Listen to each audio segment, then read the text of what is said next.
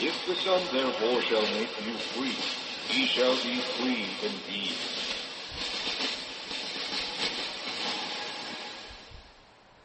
We'd like to welcome you to our current event and weekly Bible study for July 1st, 2012. And today's study it's about a 13 to 14 page study, and it's going to be pretty much dedicated to really how the radical homosexual agenda is overtaking society, particularly in America. I'm going to be going over a lot of current examples of that. We're also going to be looking at this recent Jerry Sandusky case, the pedophile devil that has been recently convicted of numerous molestations of young boys over a long period of time. And we're just going to be pretty much looking at that today. I've just got a lot of material that kind of I'm going to be going over regarding these things. And we're also going to be looking at several Bible verses that actually deal with this subject so that you can understand the biblical premise behind what we're talking about. So let's go ahead and we'll start out here with the first article. And it's entitled, Sandusky's Guilt Leaves Shadow Over Larger Abuses of Power. Despite Jerry Sandusky's conviction, who will pursue the trail of the bigger devils? The accusations against hailed coach Jerry Sandusky shocked the world, and now a jury has found him guilty on 45 out of 48 counts related to a sexual abuse with children he had promised to help through his organization. He is convicted. His sentence is effectively prison for life, but does this close the Penn State investigation? Now that Sandusky has been thoroughly convicted, guilty of child abuse, will authorities pursue the reports of others involved in a sex ring somehow tied to the university? Or in other words, is Jerry Sandusky just the ultimate person they're going to focus on in a scapegoat fashion in order to make sure that a facade of justice has been accomplished here, while the people that were actually above him, the people that he was working with, they're going to go free?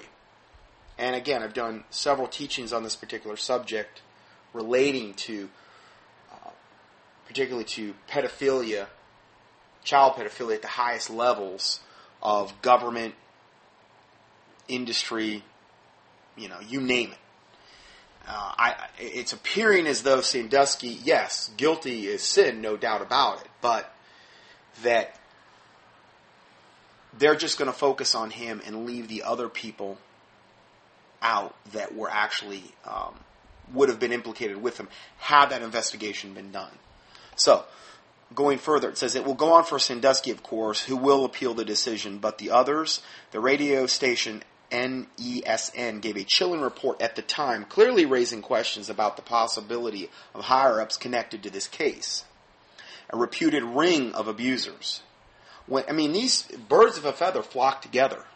Okay? Pedophiles, there's no such truer statement than that group. Remember the teaching I did not too long ago where we went over all the symbols they use, the pedo bear, and the different types of jewelry that they wear, and I gave all the pictures and the examples of that?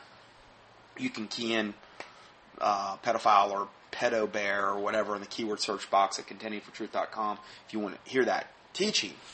Well, these guys know that they're sick. Well, I don't know if they know that. I think they think it's actually normal behavior on their part. But they know that their behavior is deviant, and they know that they also have to stick together as a result of that. They help one another out. They have these big, gigantic networks.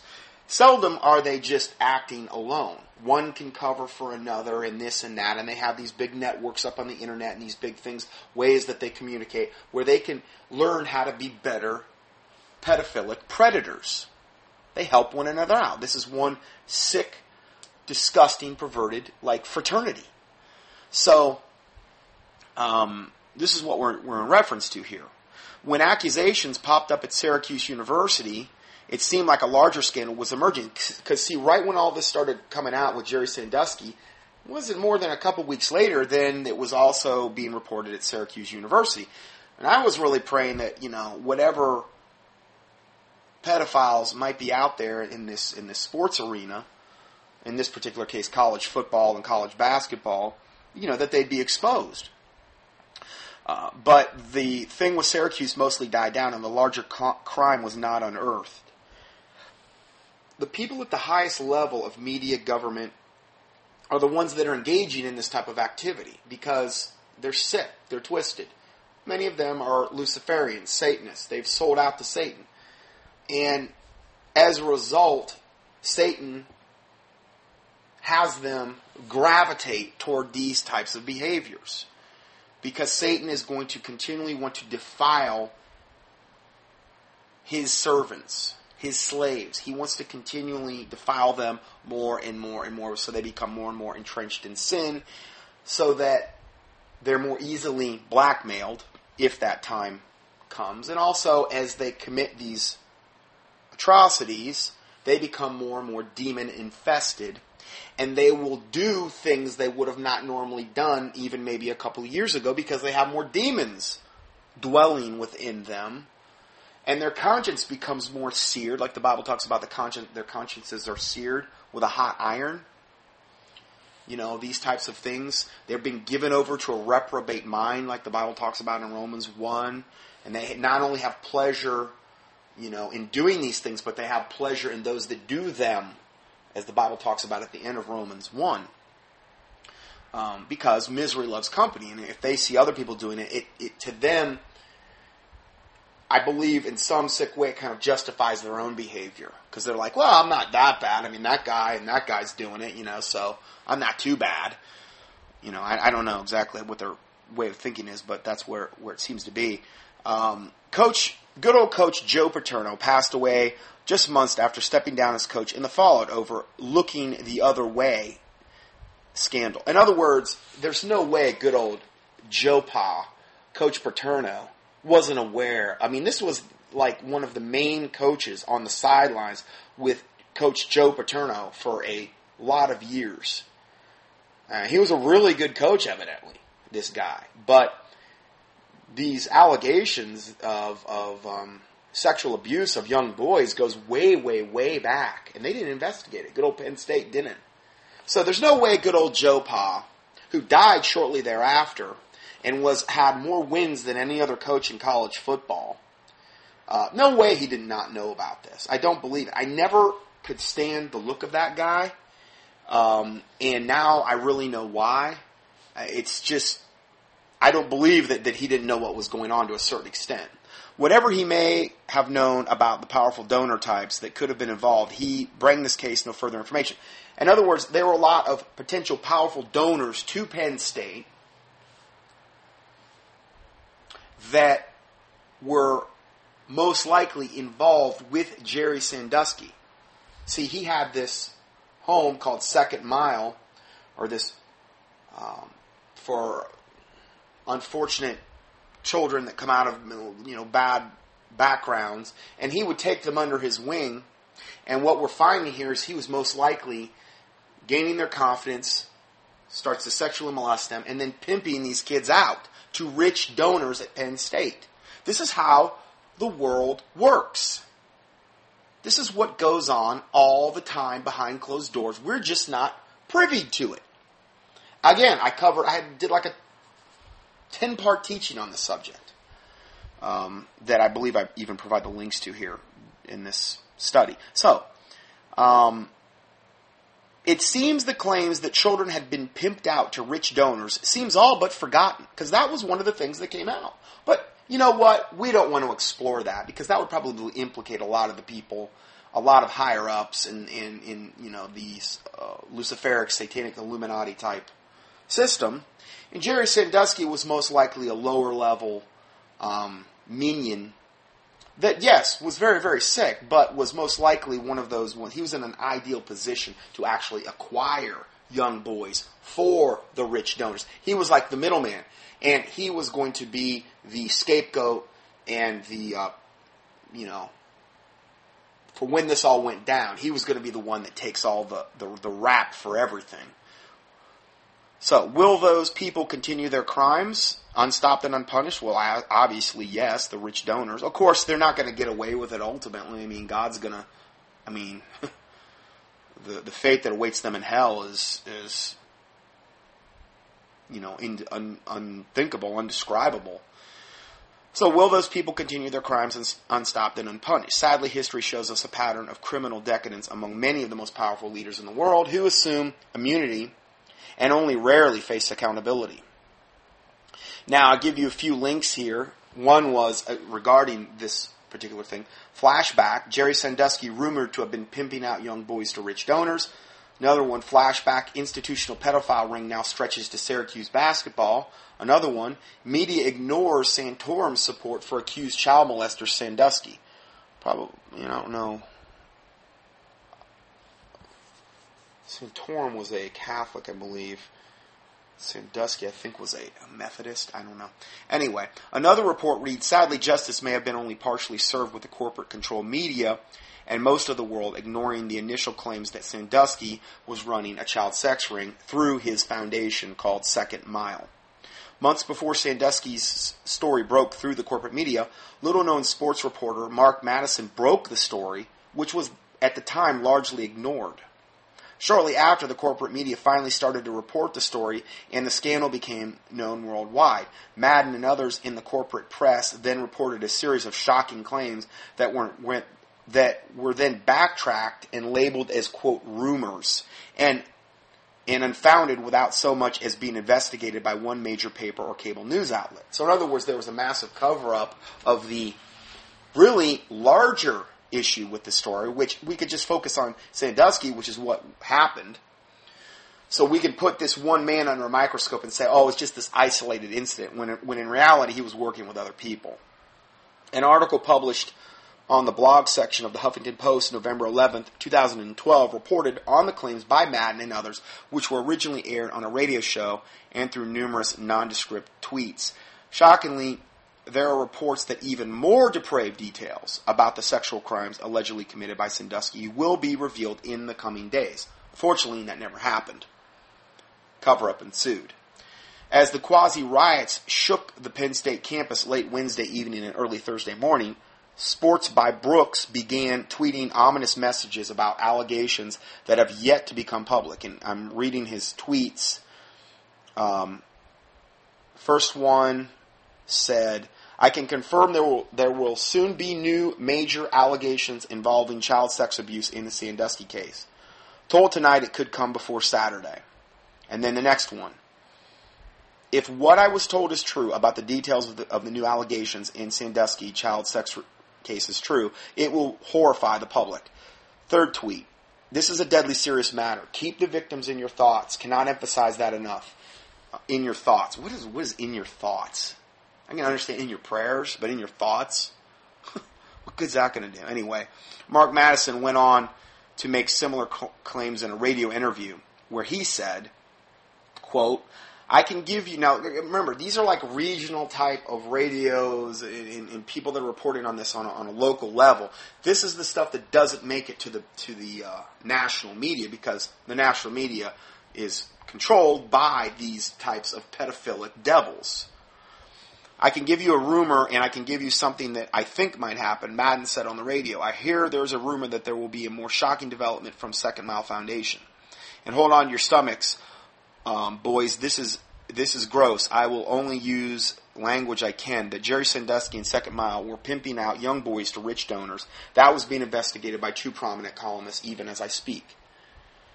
And then there were two more tweets from corporate media journalists who also spoke about the wider pedophile ring. Here's one. Dan Bernstein. I give you the little picture of the guy and his I don't know, his tweet address. I don't do that, so I don't really know what that's about. But anyway, he says, FYI, names are being checked with Sandusky's Second Mile, and there are other older adult men with curious relationships. This is only the start. There were a lot of very, very prominent people on the board to this Second Mile charity, and I believe a lot of them were also donors to Penn State. So this is just like the Boy Scouts. This is why pedophiles gravitate to the Boy Scouts. I'm not saying all scout masters or pedophiles. I'm saying that it's a proven fact, though, that pedophiles will gravitate to wherever they can have access to young girls, young boys, whatever their sick fancy is. Okay? So, this is the perfect cover for pedophiles, particularly when you got a pedophile that started it and is leading it in the form of Jerry Sandusky. So, soon after this was reported, writers began to speculate that another Franklin scandal was on our hands. We'll discuss that in a second. And that the shocking facts would begin to be exposed and many other powerful people in America would be identified as pedophiles. In a similar vein, political bloggers Michael Collins, Roger Schuler, and Wayne Madsen alleged that the scandal could implicate prominent Penn State supporters in a sex cover-up and that it parallels elsewhere, including the so-called Franklin scandal two decades ago, which centered on Omaha and Boys Town in Nebraska.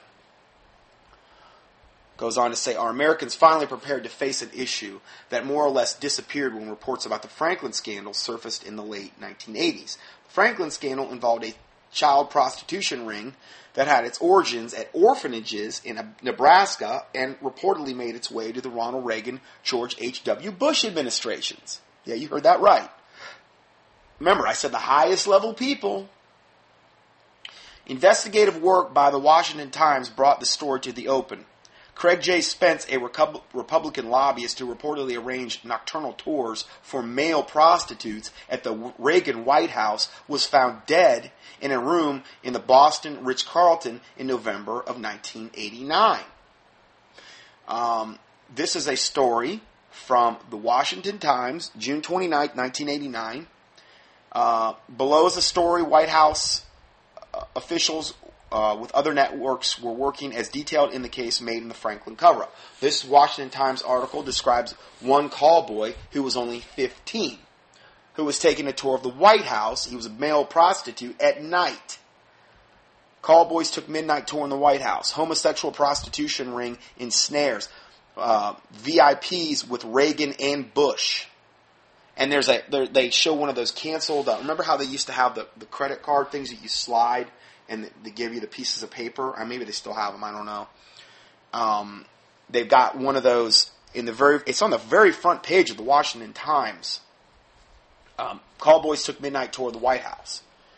Everything I've ever read about this type of stuff, always the people that the presidents are always implicated in some type of all kind of stuff with Bush, all kind of stuff with Reagan, Obama, big time, huge.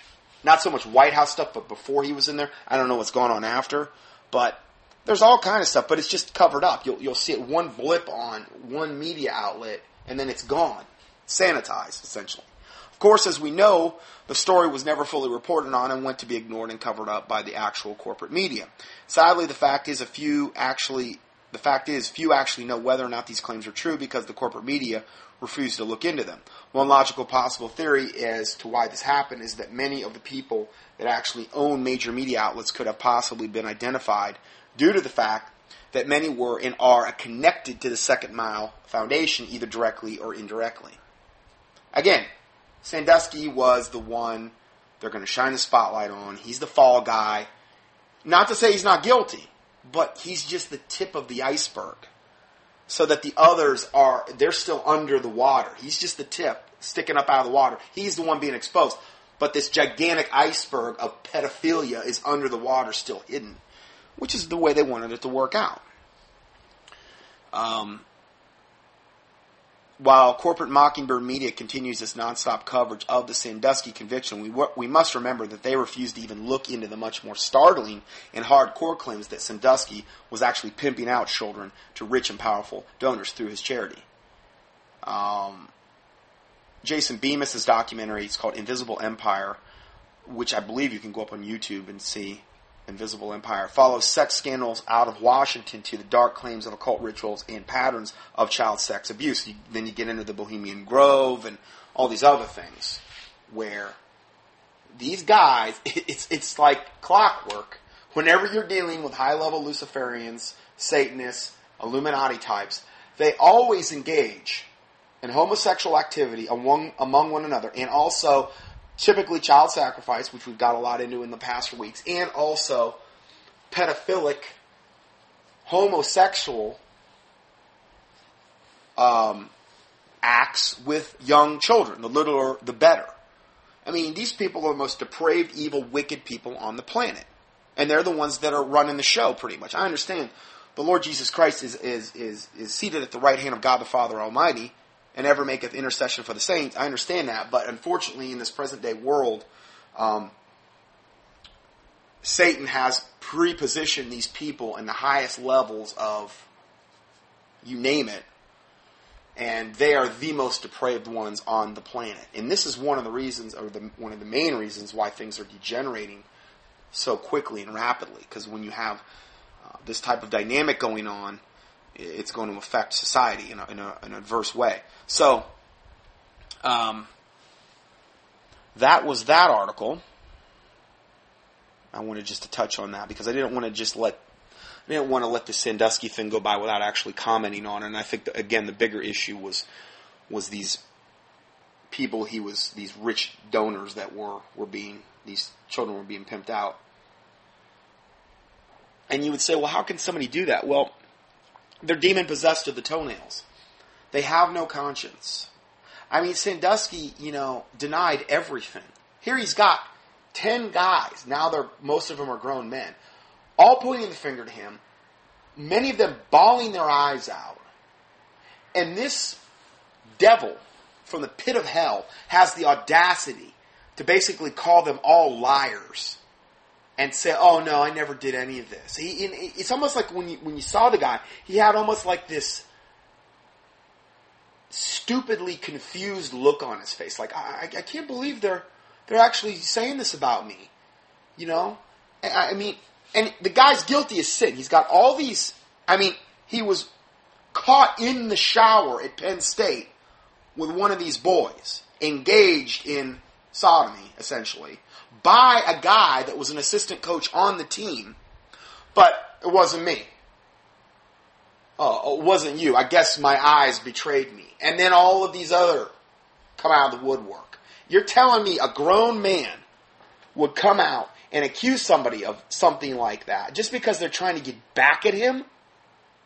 I mean, that would be the most shameful thing a man could ever admit to. I mean, it took a lot of courage for those now grown men to do this. I can't imagine what kind of courage. And I mean, many of them were just sobbing uncontrollably on the stage. Oh yeah, they just made it all up. They just all had it out for good old Jer Bear. And he was, he was pure as a driven snow. He never hurt anybody. Great guy. They just made it all up. This devil had the audacity to basically say, they're all lying and I'm telling the truth. I guess that was the thing that burned me the most about it, is that these people truly don't. They are such pathological liars. They don't have any conscience. If you could look into their soul, all you would see is blackened coal. There is no light within them. It's like death is too good for them. The Bible says if you offend one of these little ones which believeth on me, it's better that a millstone hung about your neck and you be cast into the midst of the sea. No fear of God whatsoever, and will just lie like a rug until their dying breath, saying, oh, it wasn't me, I never did none of it. But you know what? When they're burning in hell, when the devils and the demons, and where the worm dieth not, and when their body's being consumed over and over and over in fire, they won't be able to lie then. They won't be able to lie anymore.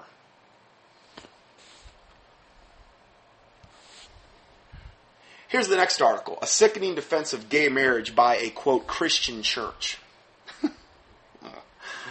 These articles just get better and better today. This is by a guy named Phil Shepherd. It shows a picture of him. He calls himself the Whiskey Preacher. The Whiskey Preacher. There's no red flags there. Anyway, and then he entitles this story, A Billboard of Love. Now I'm looking at this billboard, essentially. This is not the actual billboard, but it's what was on this billboard. And it says, Mission Gathering Christian Church is so sorry for the narrow-minded, judgmental, deceptive, manipulative actions of those who denied rights and equality to so many in the name of God. This was in response to Amendment 1. Amendment 1, where they just voted in North Carolina that, a man and a woman, that's what constitutes a legal, traditional marriage, not a man and a man. It's not Adam and Steve, but it's Adam and Eve. Okay? Well, this wonderful church called Mission Gathering is reaching out to the bisexuals and the homosexuals and all of the warped, perverted, sick devils out there, and wanting to let them know that we're so sorry for those narrow-minded, judgmental, deceptive, manipulative actions of those who denied rights and equality to so many of these wicked, homosexual, bisexual sodomites in the name of God. I kind of threw some verbiage in there. But yeah, that's what they're basically saying. So they're apologizing. Evidently, they think they're apologizing on behalf of God or Christianity. Well, please don't speak for me. Because I could care less what your opinion is. All that really matters is what the Bible says. And this is why eventually the Bible will have to be outlawed. At least the King James. Because a lot of the other ones have watered this subject down so much, you wouldn't even know. But the King James hasn't. Anyway, this wonderful whiskey preacher goes on to say, I'm a sucker for a great love story. And he goes on, and I edited this out. He goes on to say how he went and saw like the Titanic like 13 times and he was the big guy in the back bawling so hard that he could hardly, contain himself, and made a big scene and all these things. How he's so compassionate and wonderful and loving and just a great, great guy. Big teddy bear, anyway. And then he goes on to say, though some may disagree with me, they have that right to be wrong. And he says, insert evil grin here. So in other words, anybody that disagrees with him is wrong. Okay, the whiskey preacher. I think God's story to creation is the ultimate love story. We, the creation, were made in the image of our Creator. And Hebraic, Muslim, and Christian scriptures. So he's got to make sure he has the Muslim aspect in there too, because we're just all one big happy family of Christianity, Jews, Christians, everybody. I mean, throw the Hindus and the Zoroastrians and everybody in there. It's all the same thing to him. Anyway, and the Hebraic, Muslim, and Christian scriptures tell us the creation narrative that we're just not made a good creation, but a really good creation. Oh, wow. Genesis 1:31.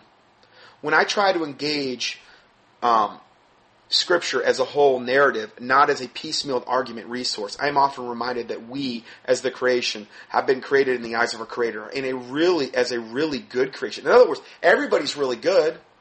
The gays, the homosexuals, the sodomites, the pedophiles, they're all good. We're all created good. If that's the way we were created, then we're good. It doesn't matter, because it's good. It's all good.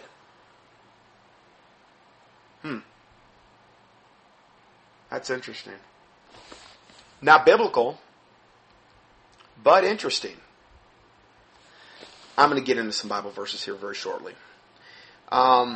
With this concept at the helm of my engagement of Scripture, even through the painful obstacles of life, I comprehend that I am not alone and that God loves me. Well, what does the Bible say about this particular subject? Let's look at what the Word of God says, because I could care less about the whiskey preacher's opinion. I could care less about my opinion. If it contradicts the Word of God, who cares? All that really matters is, what does the Word of God say about this particular subject? Well, Proverbs 17:15, he that justifieth the wicked, and he that condemneth the just, even they both are an abomination to the Lord. Now, this is what the whiskey preacher's doing. He's going to tell us how wonderful this billboard was and this and that. And I'm sure he's probably a homosexual himself. He's justifying the wicked. And he's condemning the just, because the just, in this particular case, anybody that would be against gay marriage, he's going to condemn them. This church is condemning them. What does God say? He that justifieth the wicked, and he that condemneth the just. Now that's the norm nowadays in general society. That's the norm. Even they both are an abomination to the Lord. Oh, that's not politically correct. Yeah, it's not. But let God be true and every man a liar. For we are all together as an unclean thing, and all our righteousness are as filthy rags. What are some other verses? Psalm 9:5. Thou hast rebuked the heathen, thou hast destroyed the wicked, thou hast put out their name forever and ever. Well, that's not nice. Oh, that's what the Bible says. The wicked ultimately are destroyed. He's put out their name forever and ever. What does the Bible also say? Well, Proverbs 9:17 says, the wicked shall be turned into hell, and all nations that forget God, which is pretty much where America's going, for the most part. A nation that has forgotten God and His Word. The wicked shall be turned into hell. Well, that's not very loving. Huh? What did God do to Sodom and Gomorrah? I mean, look at what He did to Sodom and Gomorrah. Killed every one of them. You know. So, I mean, obviously, yeah, I know Lot got out, but his wife turned back. She got turned into a pillar of salt. His daughters, okay. But everybody else were annihilated. What were they? Sodomites. Homosexual, probably bisexual, probably you name it. They were doing it. I mean, they were beyond wicked. God wiped them all out. And you have these pansies like this, writing these articles, acting as though they're speaking on behalf of God, when it's an absolute contradiction of the Word of God. Why would they even want to call themselves a Christian at all? It has nothing to do with the Bible, what they're saying. The Bible's contradictory to everything they're saying. But again, yeah, there's a lot of watered down Bibles nowadays that, maybe they can preach out of those and feel good about. That's why it's very important what Bible you're reading. You need to be reading the King James Bible, not these other perversions that all come out of Alexandria, Egypt. Ultimately. So, again, see my teaching, just key in KJV at contendingfortruth.com. KJV. And I've done more than one teaching on this subject. What does Psalm 26:5 say? It says, I have hated the congregation of evildoers. Oh no, God loves everyone. Yeah, but it says, I have hated the congregation of evildoers. I will not sit with the wicked. Is that really true?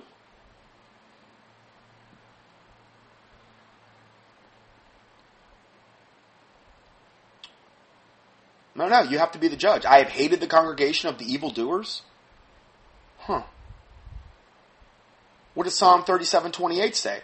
For the Lord loveth judgment, and forsaketh not His saints. They are preserved forever. But the seed of the wicked shall be cut off.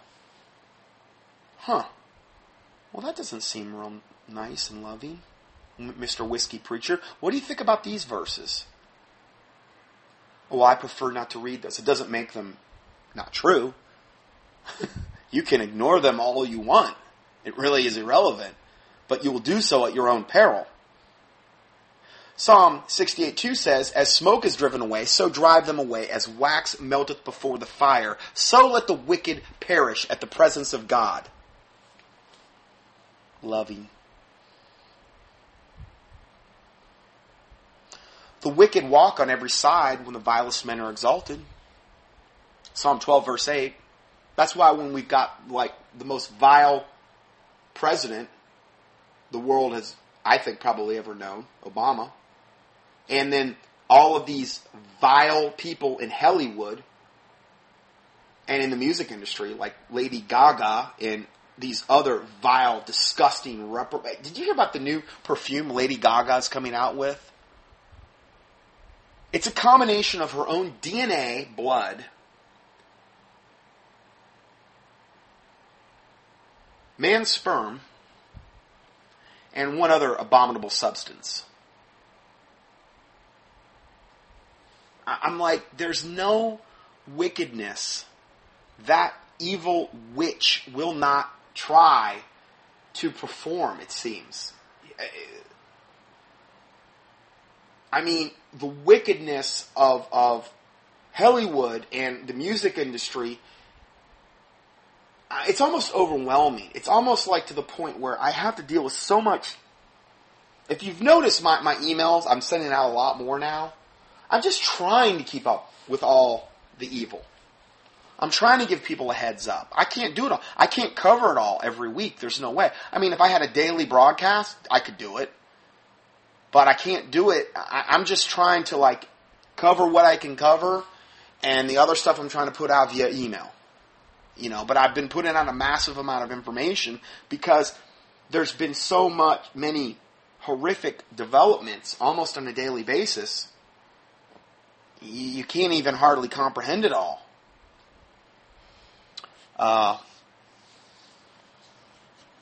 Let's go further with these Bible verses. I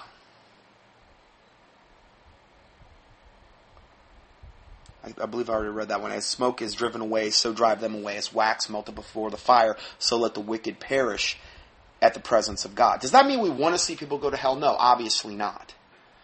Okay, I'm not talking about that. But somebody that is a wicked person, and God does know the beginning from the end. We're going to be discussing this in a second.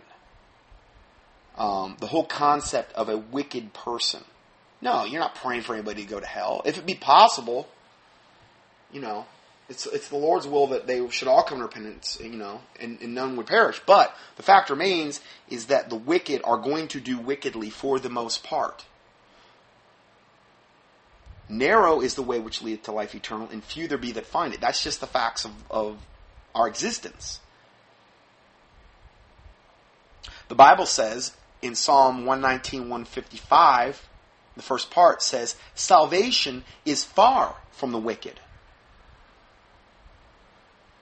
Proverbs 3:33 says, the curse of the Lord is in the house of the wicked. Ever hear anybody preach on these verses? I'm not saying I'm better. I'm just saying, these are just, verses that I want you to understand the subject. Because it's kind of a really heavy-duty one to grasp.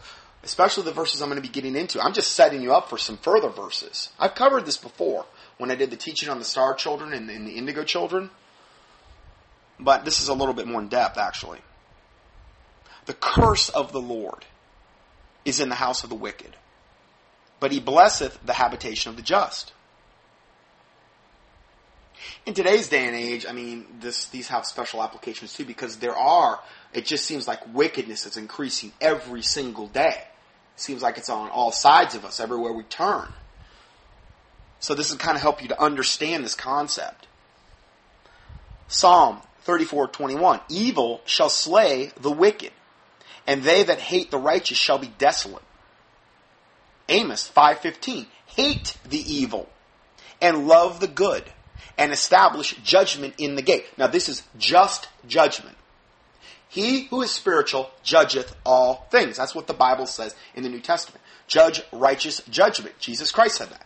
Well, they'll say, oh, no, the Bible says judge not lest ye be judged. That's what they just love to put out there. Yes, if you have a beam in your own eye, read the verse, read the context of the verse. If you have a beam in your own eye, yes, judge not lest ye be judged. Okay? But it says remove the beam in your own eyes so that you can judge the speck in your brother's eye. So that you can actually judge that and help him. God loves righteous judgment. Righteous judgment is a absolute quality of a righteous society. You have to have righteous judgment. When judgment gets warped and perverted is when society degenerates. When you start calling evil good and good evil, and that becomes the judgment standard, which it is in today's day and age. Did you see that video I put out in the last email on those Muslims up in Dearborn, Michigan? Literally starting, they were throwing, in some cases, blocks of chunks of concrete at those guys that were holding up the signs, and they weren't even preaching. They were just holding up signs that were enraging them. And did you notice they were all young? Did you see how demon-possessed they were, those Muslims?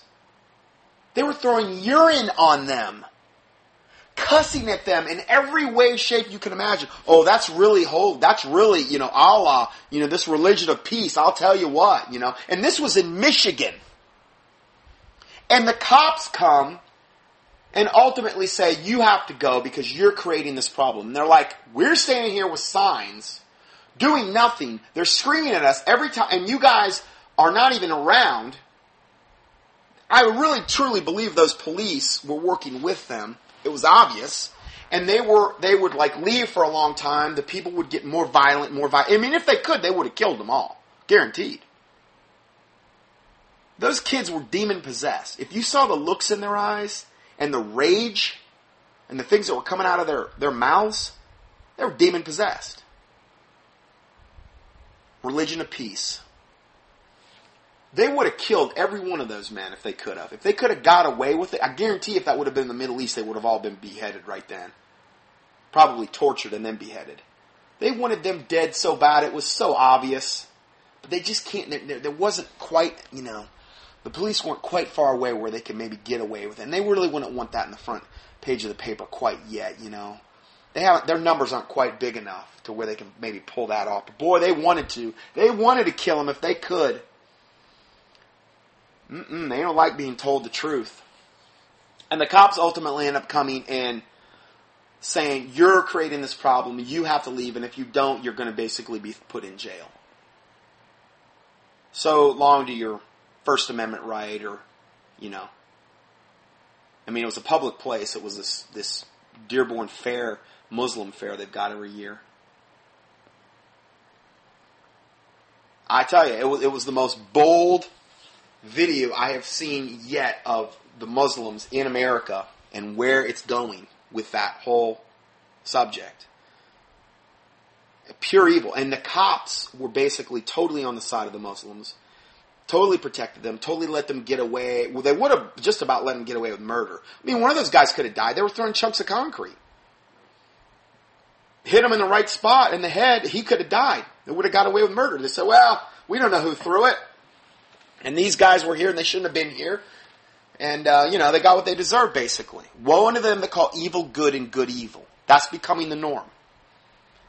So, going further here with these Bible verses, and again, these are all in the PDF. I've got them all there highlighted.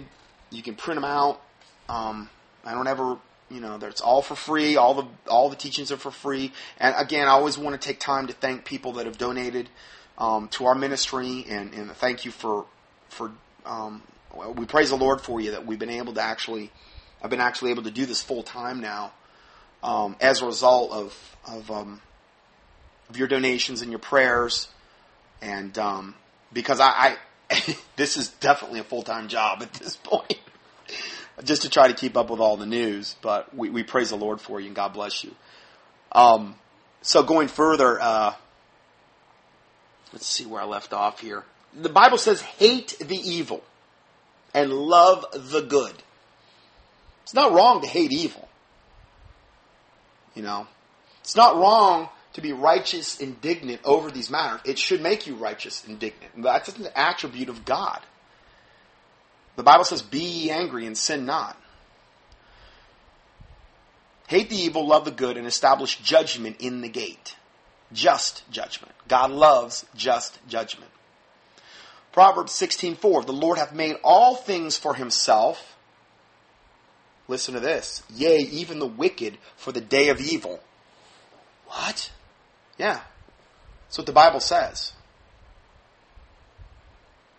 The Lord hath made all things for himself. Yea, even the wicked for the day of evil. Well, I don't understand that. I don't really understand it either. I'll be honest, I don't. But it says it, and I believe it.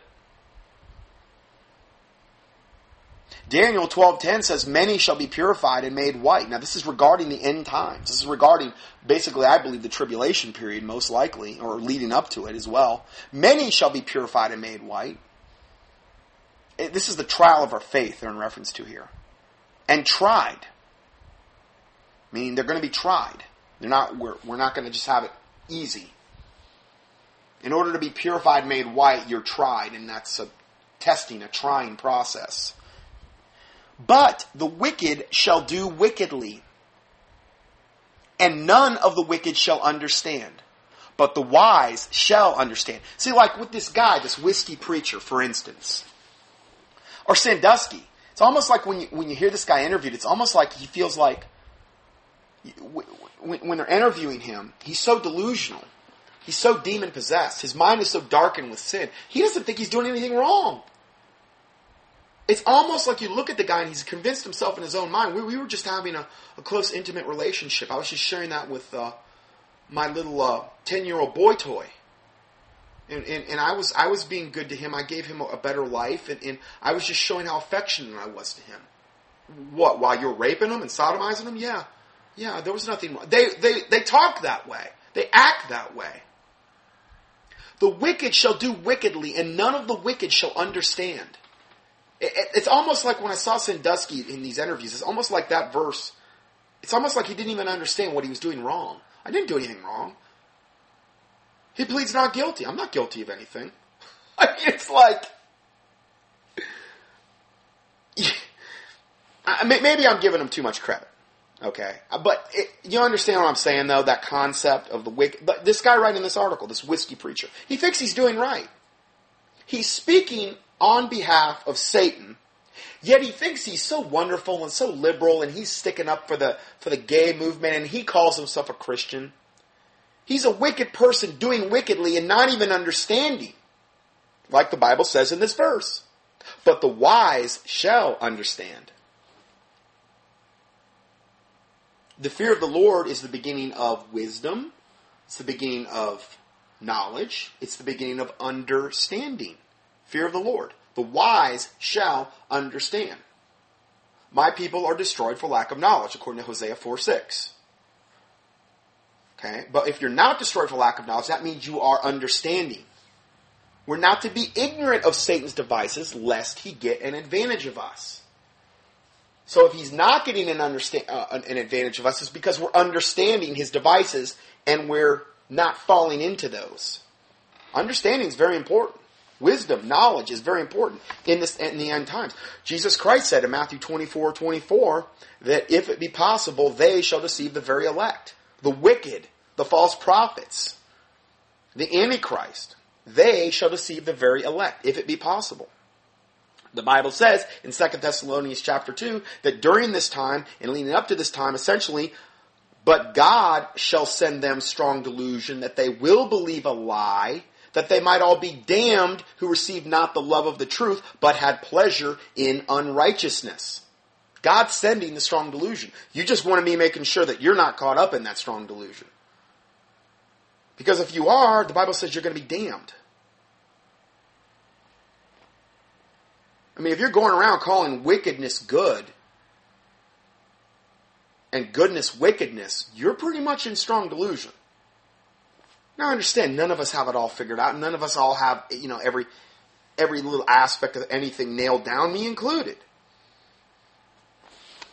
But we're talking about the end times here and how important it is to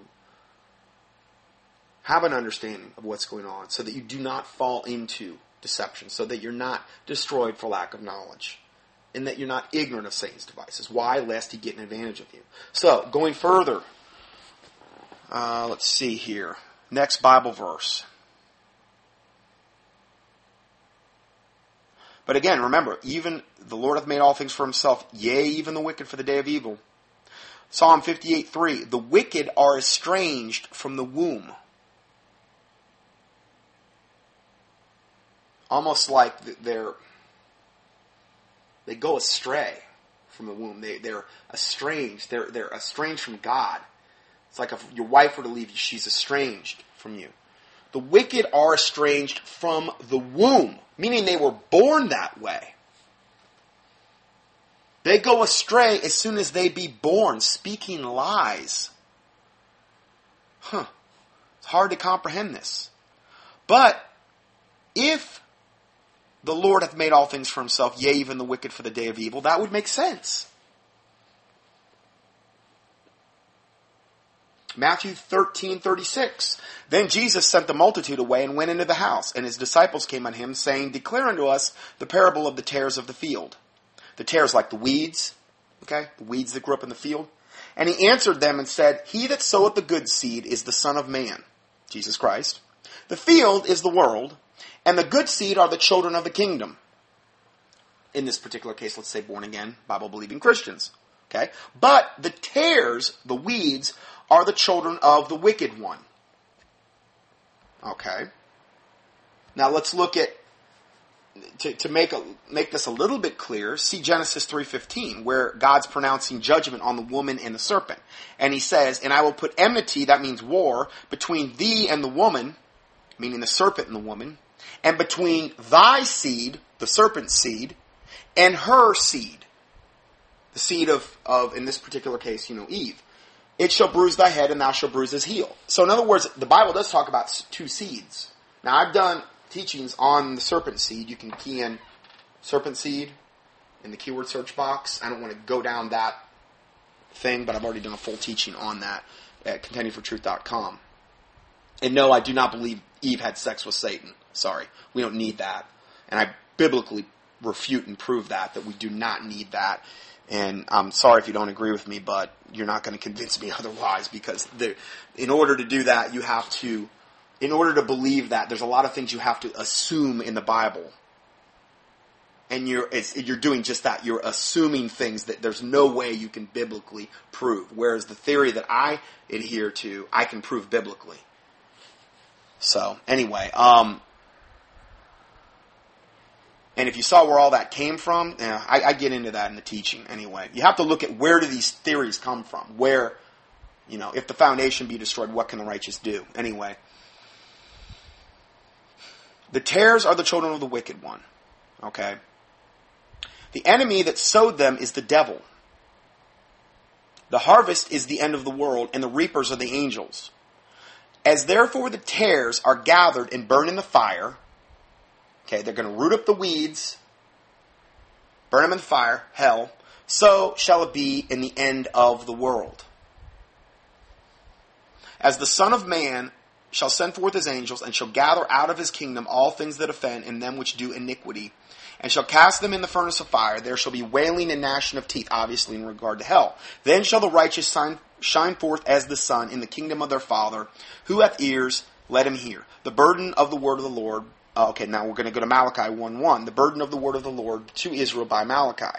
I have loved you, saith the Lord, yet ye say, wherein hast thou loved us?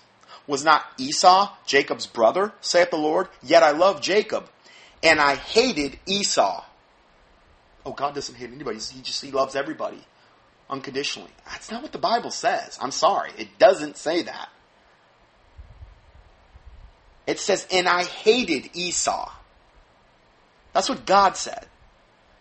And laid his mountains and his heritage waste for the dragons of the wilderness.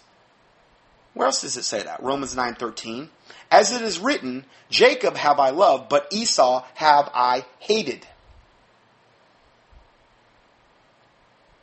God hath created all things for himself, yea, even the wicked for the day of evil. Again, if you have problems with these verses, you have problems with the Word of God. I'm not, your enemy here. I'm just stating the obvious. I'm just kind of putting these together so you can understand this particular tenet of Scripture, principle of Scripture, is conveyed many, many times in both Old and New Testament. It's not popular to preach from the pulpit because they would lose a lot of congregants. It would offend a lot of people. They'd probably lose a lot of their tithe money. Wouldn't want that. Anyway, Romans 9:14, next verse. What shall we say then? Is there unrighteousness with God? Now this is after it just said, but Esau have I hated. What shall we say then? Is there unrighteousness with God? In other words, is that unrighteous for God to hate Esau? It says, God forbid. For he saith to Moses, I will have mercy on whom I will have mercy, and I will have compassion on whom I will have compassion. That's God's decision, in other words. So then, is it not of him that willeth, nor of him that runneth, but of God that showeth mercy? For the Scripture saith unto Pharaoh, even for the same purpose have I raised thee up, that I might show my power in thee, and that my name might be declared throughout all the earth. What he did with Pharaoh, with all the plagues and all the stuff, and how he hardened his heart. So why? So that his name might be declared throughout all the earth, and that the Jews could see these miracles that God was doing, and hopefully they would understand that he was the true God of, heaven, the universe, period. Okay, it would strengthen their faith, you would think. Of course, then with them making the golden calf after they get over into, after they cross the Red Sea there, that wasn't exactly showing God that they were grateful, but anyway, that's a whole other story. Therefore hath he mercy on whom he will have mercy, and on whom he hardeneth. And on whom he will he hardeneth. Like he hardened Pharaoh's heart. Okay? That's what the Bible says. Wilt thou say then unto me, why doth he yet find fault? For who hath resisted his will? Nay, but, O man, who art thou that repliest against God? Shall the thing formed say to him that formed it, why hast thou made me thus? Hath not the potter power over the clay? In other words, if a potter is making a pot of clay, can the clay say to the potter, why have you made me this way? Because he's our creator. Hath not the potter power over the clay, of the same lump to make one vessel unto honor and another unto dishonor? God hath made all things for himself, yea, even the wicked for the day of evil. These are the vessels of dishonor. Well, it's not fair. I don't care what you say. Well, I'm sorry. I'm not the one that makes the rule book with the Bible. Take it up with God. I'm just telling you what the Bible says. Next verse, Romans 9:22. What if God, willing to show his wrath and to make his power known, endureth with much long suffering the vessels of wrath fitted to destruction? Fitted, that word means to be prepared aforetime, meaning prepared ahead of time. They were prepared ahead of time for destruction. God hath made all things for himself, yea, even the wicked for the day of evil. Yeah, well, that lines up with that verse, too. These are the vessels of wrath. People like Sandusky, Obama, Lady Gaga, these are extreme, really wicked examples. But they are vessels of wrath fitted, prepared before time. And why? Well, because God, willing to show his wrath and to make his power known, endured with much long suffering the vessels of wrath fitted to destruction. See, he's actually enduring with much long suffering all of this wickedness as well. Even though with God there's really no concept of time, because he's outside of time, but that's a whole other story. Next verse. And that he might make known the riches of his glory on the vessels of mercy. That would be like you and I, born again, Bible believing Christians, vessels of mercy. He's had mercy on us to save us. Which he hath afore prepared unto glory. Praise the Lord Jesus Christ. Next verse. Even us whom he hath called, not of the Jews only, but also the Gentiles. Praise the Lord. Then let's go to Romans 1:26-28. It says, for this cause God gave them up unto vile affections, and even their women did change the natural use into that which is against nature, meaning women with women, lesbians. For even their women did change the natural use into that which is against nature, and likewise also the men, leaving the natural use of the woman, burned in their lust one toward another, gays, homosexuals, bisexuals, Sodom and Gomorrah type stuff, burned in their lust one toward another, men with men, working that which is unseemly, and receiving in themselves that recompense of error which was meet. That word meet, it's M-E-E-T, means fitting. It was proper. The recompense of error that they received was proper and fitting in God's eyes, in other words. And even as they did not like to retain God in their knowledge, well, of course not. The only God they're going to want to retain, like this whiskey preacher, is the big guy in the sky. He's a God of love. He loves me any way I act, anything that I do. He created me this way, and God loves me, and I can act like the biggest devil on the planet. He's still going to love me and accept me. That's what they believe. And it's obvious by the way this guy's writing. And even as they did not like to retain God in their knowledge, God gave them over to a reprobate mind to do those things which are not convenient. God let them have it their way, in other words.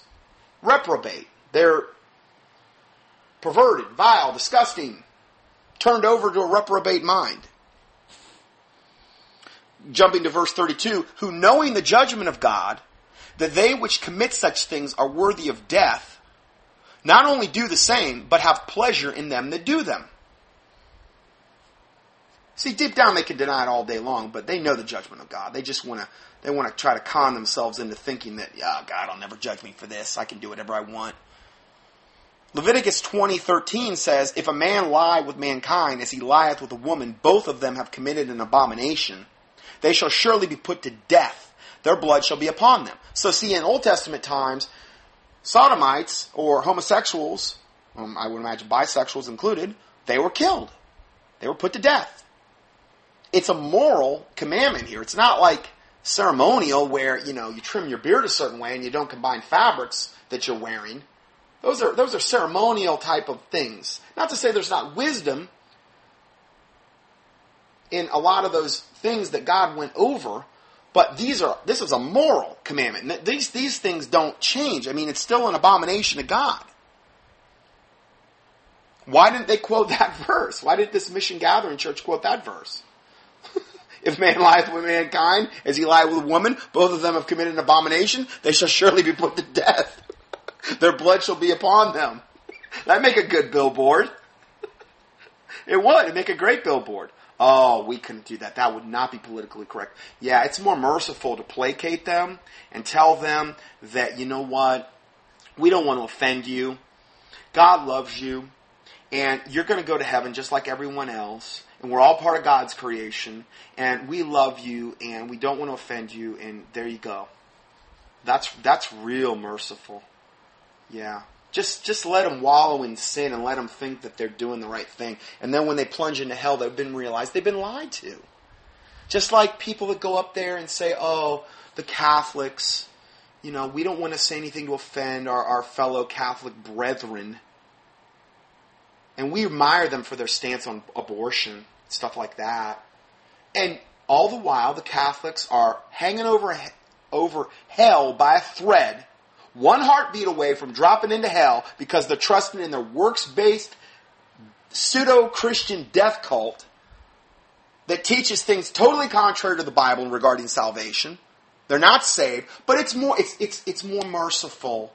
It's a better thing that we reach out to them and placate them and tell them that they're our brethren and we're all on the same side and we're gonna find common ground, the abortion issue, for instance, or other maybe things regarding morality, traditional marriage, things like that. We're gonna yoke up with you, whereas the Bible says, be ye not unequally yoked together with unbelievers. For what communion hath righteousness with unrighteousness, and Christ with Belial, which is the devil. We're gonna yoke up with you. We'll yoke up with the Mormons too, because they're on the surface, very morally upright people. Maybe even throw the Jehovah's Witnesses in there and the Seventh-day Adventists. We're going to yoke up with you, even though you all teach a false gospel. Even you all teach a false works-based gospel. But we don't want to offend you, even though you're all on your way to hell. And we don't have the backbone, though, enough to tell you that you're on your way to hell. And you're going to rot in hell for eternity and burn in hell for eternity. You and all your family, if you don't repent. We're not going to do that. No, never, ever. We would not want to offend. It's going to be real offensive when they fall into hell, though. How offensive is that going to be when they realize they've been lied to? So what's more merciful? What is more merciful? What is really showing a person that you love them? Is it lying to them and placating them and acting like everything they're doing is fine and they're doing a good thing in their works-based death cult with some pseudo-Christian veneer? Is that more merciful? Am I therefore become your enemy because I tell you the truth? According to Galatians 4:16, most of the time, yeah, you tell somebody the truth, you become their enemy. Well, I've had it up to here with the Catholic stuff. All these ministries out there. Oh, we've got many Catholic listeners. We wouldn't want to offend anybody. We admire you for your stance on abortion and this and that. All the while they're going to hell and taking other people with them. I really can see how we're going to easily have a one-world religion right now, where everybody's going to be getting on the same page, because there's so much compromise within the body, within the Christian circles, I should say pseudo-Christian circles, that they're going to all be on the same page. They're all yoked up through their 501c3 tax exemption through the IRS that actually gave them their right to exist, their 501c3 corporate status, and they're supposed to abide by IRS guidelines. Well, if that's your head, if that's your creator, that's a problem. Because that creator is about as wicked as it gets. And you don't think that's going to affect your church spiritually? Where does it say to do that in the Bible? To become a corporation. yoke yourself up with the government and the IRS. Where does it say that at? I don't see it anywhere. I don't see Jesus doing it. I don't see any of the apostles doing it. I don't see any Bible for denominations. They're all their own little cliques that think they got everything figured out. Their own little respective way to heaven. Most of them are all works-based pseudo-Christian cults at this point. Work your way to heaven. I'm not saying works don't follow salvation. Works don't follow faith. I'm not saying that. Okay? Obviously, yes. You're saved. You're going to produce works. Fruit of the Spirit. Love, joy, peace, long-suffering, gentleness, meekness, goodness, faith, temperance. You know, if you're a true Christian and you live like the devil and live in sin, well, the Bible says, whom the Lord loveth, he also chasteneth. And if you be without chastisement, then you're bastards. You should see chastening on a person's life. If they're out of the will of God, there's a lot of earmarks of a Christian. Okay? I will show you my faith by my works. Okay? True.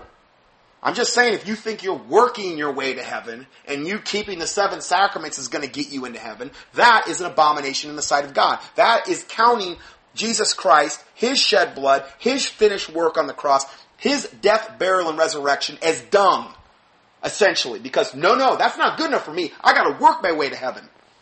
And if you don't understand that concept about salvation, go to my website, contendingfortruth.com, click on the salvation tab, and listen to those teachings in that order. Because I go through salvation first, then baptism, and then other things that you will encounter in your Christian walk. The process of overcoming, the process of bearing the cross of Christ, these types of things. But I like to cover them one at a time, and not commingle everything together. One thing at a time. Anyway, getting back to the Bible verses, yeah, in the Old Testament it was death. I mean, they should surely be put to death. Leviticus 18:22-30.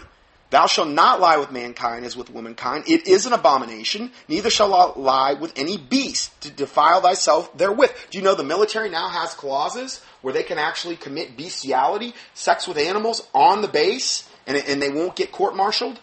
It's legal now. I covered that within the last year. Yeah, they've got that sick thing on there. Yeah. Neither shall any woman stand before beast to lie down thereunto. It is confusion, and God is not the author of confusion. Defile not ye yourselves in any of these things, for in all these the nations are defiled, which I cast out before you. And the land is defiled. Therefore I do visit the iniquity thereof upon it, and the land itself vomiteth out her inhabitants. That's what ultimately happens to a land where this is going on. It's probably going to happen to America, because we got a ton of this going on.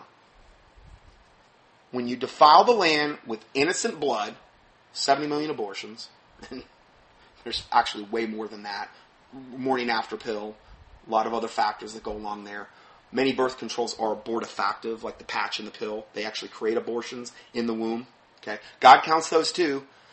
Man might not, but God counts those as abortions as well. So who knows what the true number is? It's all innocent blood crying out from the land. I mean, one person in the Bible, the first murder committed, Cain slew Abel, and it was such a big deal, just one person's blood crying out from the land. God had this conversation with Cain. The blood of your brother cries out from the land. Well, what about billions crying out from the land? I can't even imagine. And then the homosexual activity, and the sodomite activity, and the bestiality, and whatever other garbage is going on in America. And the land is defiled, therefore do I visit the iniquity thereof upon it, and the land itself vomiteth out her inhabitants. I'm not saying God can't protect a true Christian remnant, but I'm saying for the most part, I believe this is what's coming, because we have biblical precedent for it. Luke 17:28. Likewise also, as in the days of Lot, Sodom and Gomorrah, they did eat, they drank, they bought, they sold, they planted, they builded. But the same day that Lot went out of Sodom, it rained fire and brimstone from heaven and destroyed them all. All the sick, twisted perverts. And homosexual, bisexual, whatever was going on in Sodom and Gomorrah. Thus even shall it be in the day when the Son of Man is revealed, which we're getting, closer to. Jude 1:6. The angels which kept not their first estate, meaning the ones that fell during Genesis 6, most likely is what we're in reference to. No, it's definitely what we're in reference to. The angels which kept not their first estate meaning their first home, their first habitation, which was heaven, but left their own habitation, he hath reserved in everlasting chains under darkness, under the judgment of the great day. The ones that fell in Genesis 6 and took the daughters of men, all that they chose, procreated with them, had women, bore a race of giants called the Nephilim, the Hebrew, Nephilim, the giants, the fallen ones. This is what we're in reference to here, okay? Even, next verse, even as Sodom and Gomorrah. So now we're comparing Sodom and Gomorrah with the fallen angels of Genesis 6 that came down and procreated with women. Why? Because they were going after strange flesh. Angels weren't created to come down and procreate with women. Just like the men of Sodom and Gomorrah weren't created to have sex with one another. It's an abomination to God. Even as Sodom and Gomorrah and the cities about them in like manner, giving themselves over to fornication and going after strange flesh, meaning men with men, women with women, that's what it means, are set forth as an example. See, Sodom and Gomorrah is an example to all the gays and all the bisexuals and all the perverts and all the pedophiles worldwide. It's an example. Genesis 6 is an example. What happened to those fallen angels? It says here that they're reserved in chains under darkness, under the judgment of the great day. There's another verse that talks about a specific part of hell, and hell is translated from the word called Tartarus. It's the only time it's used in the New Testament. And it's a special compartment of hell where the fallen angels are. Why? These two examples are set forth as an example, suffering the vengeance of eternal fire. That's what God says about homosexuals, bisexuals, pedophiles, and lesbians in that ilk. So am I therefore become your enemy because I tell you the truth? If I am, so be it. But I love you enough to tell you the truth.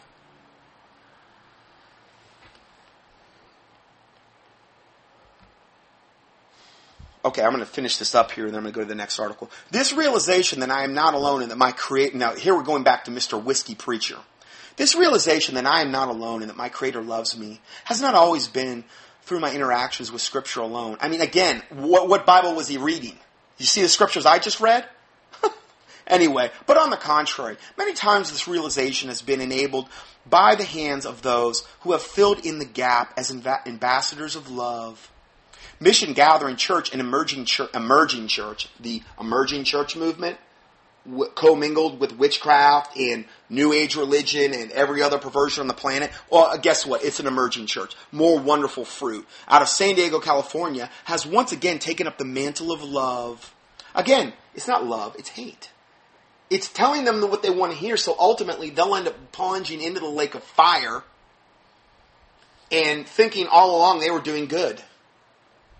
Anyway, they've taken up the mantle of love this week and have become ambassadors to the lesbian, gay, bisexual, transgender, queer movement community in North Carolina, letting them know that they are not alone and that God does love them. With the passing of Amendment 1, which banned same-sex marriage in North Carolina, Mission Gathering, as an act of love, bought a billboard, showed above, and put it on, of all places, Billy Graham Avenue, stating this, and again, I've already read this to you, but Mission Gathering Christian Church is so sorry for the narrow-minded, judgmental, deceptive, manipulative actions of those who denied rights and equality to so many in the name of God. End of quote. Love stories are not always easy to watch, let alone be part of, especially when the act of love is met with hate, name-calling, and sometimes violence. Oh, I know. Us Christians are so violent. We're going out there beating these gays up all the time. I mean, it's just... actually, it's the opposite way around. If you actually look at their actions, they'll take one isolated incident of some freak that goes and does some vigilante type of thing, or whatever. And a lot of times they're not even Christians. They're just some guy with an axe to grind. And they'll key on that when all of these other gay, homosexual, bisexual, true hate crimes committed against Christians go totally ignored in the papers. Totally. And there's way more of them. But, again, we can't talk about that. Neither are love stories easy to watch when the act of love is met with loss of rights, shackling the people to the gallows of inequality. what's this world coming to? I mean, that was a real hallmark moment. I don't know about you guys, but I mean, it was warmed the cockles of my heart. Anyway, I inserted those Bible verses so that you could contrast what the Word of God says as opposed to Mr. Whiskey Preacher and this mission gathering emerging church. Just products of absolute evil and wickedness. So I got to end part 1 here. We'll go to part 2 next. God bless you. Scott Johnson's weekly audios are available for free 24/7 on the internet at contendingfortruth.com. That's CONTENDINGFORTRUTH.com. Please help us continue this work. To support this ministry, our mailing address is Scott Johnson, 2nd line 450 Conover, CONOVR Boulevard West, number 202. 3rd line, Conover, North Carolina, 28613. Or on the internet, PayPal can be used at contendingfortruth.com.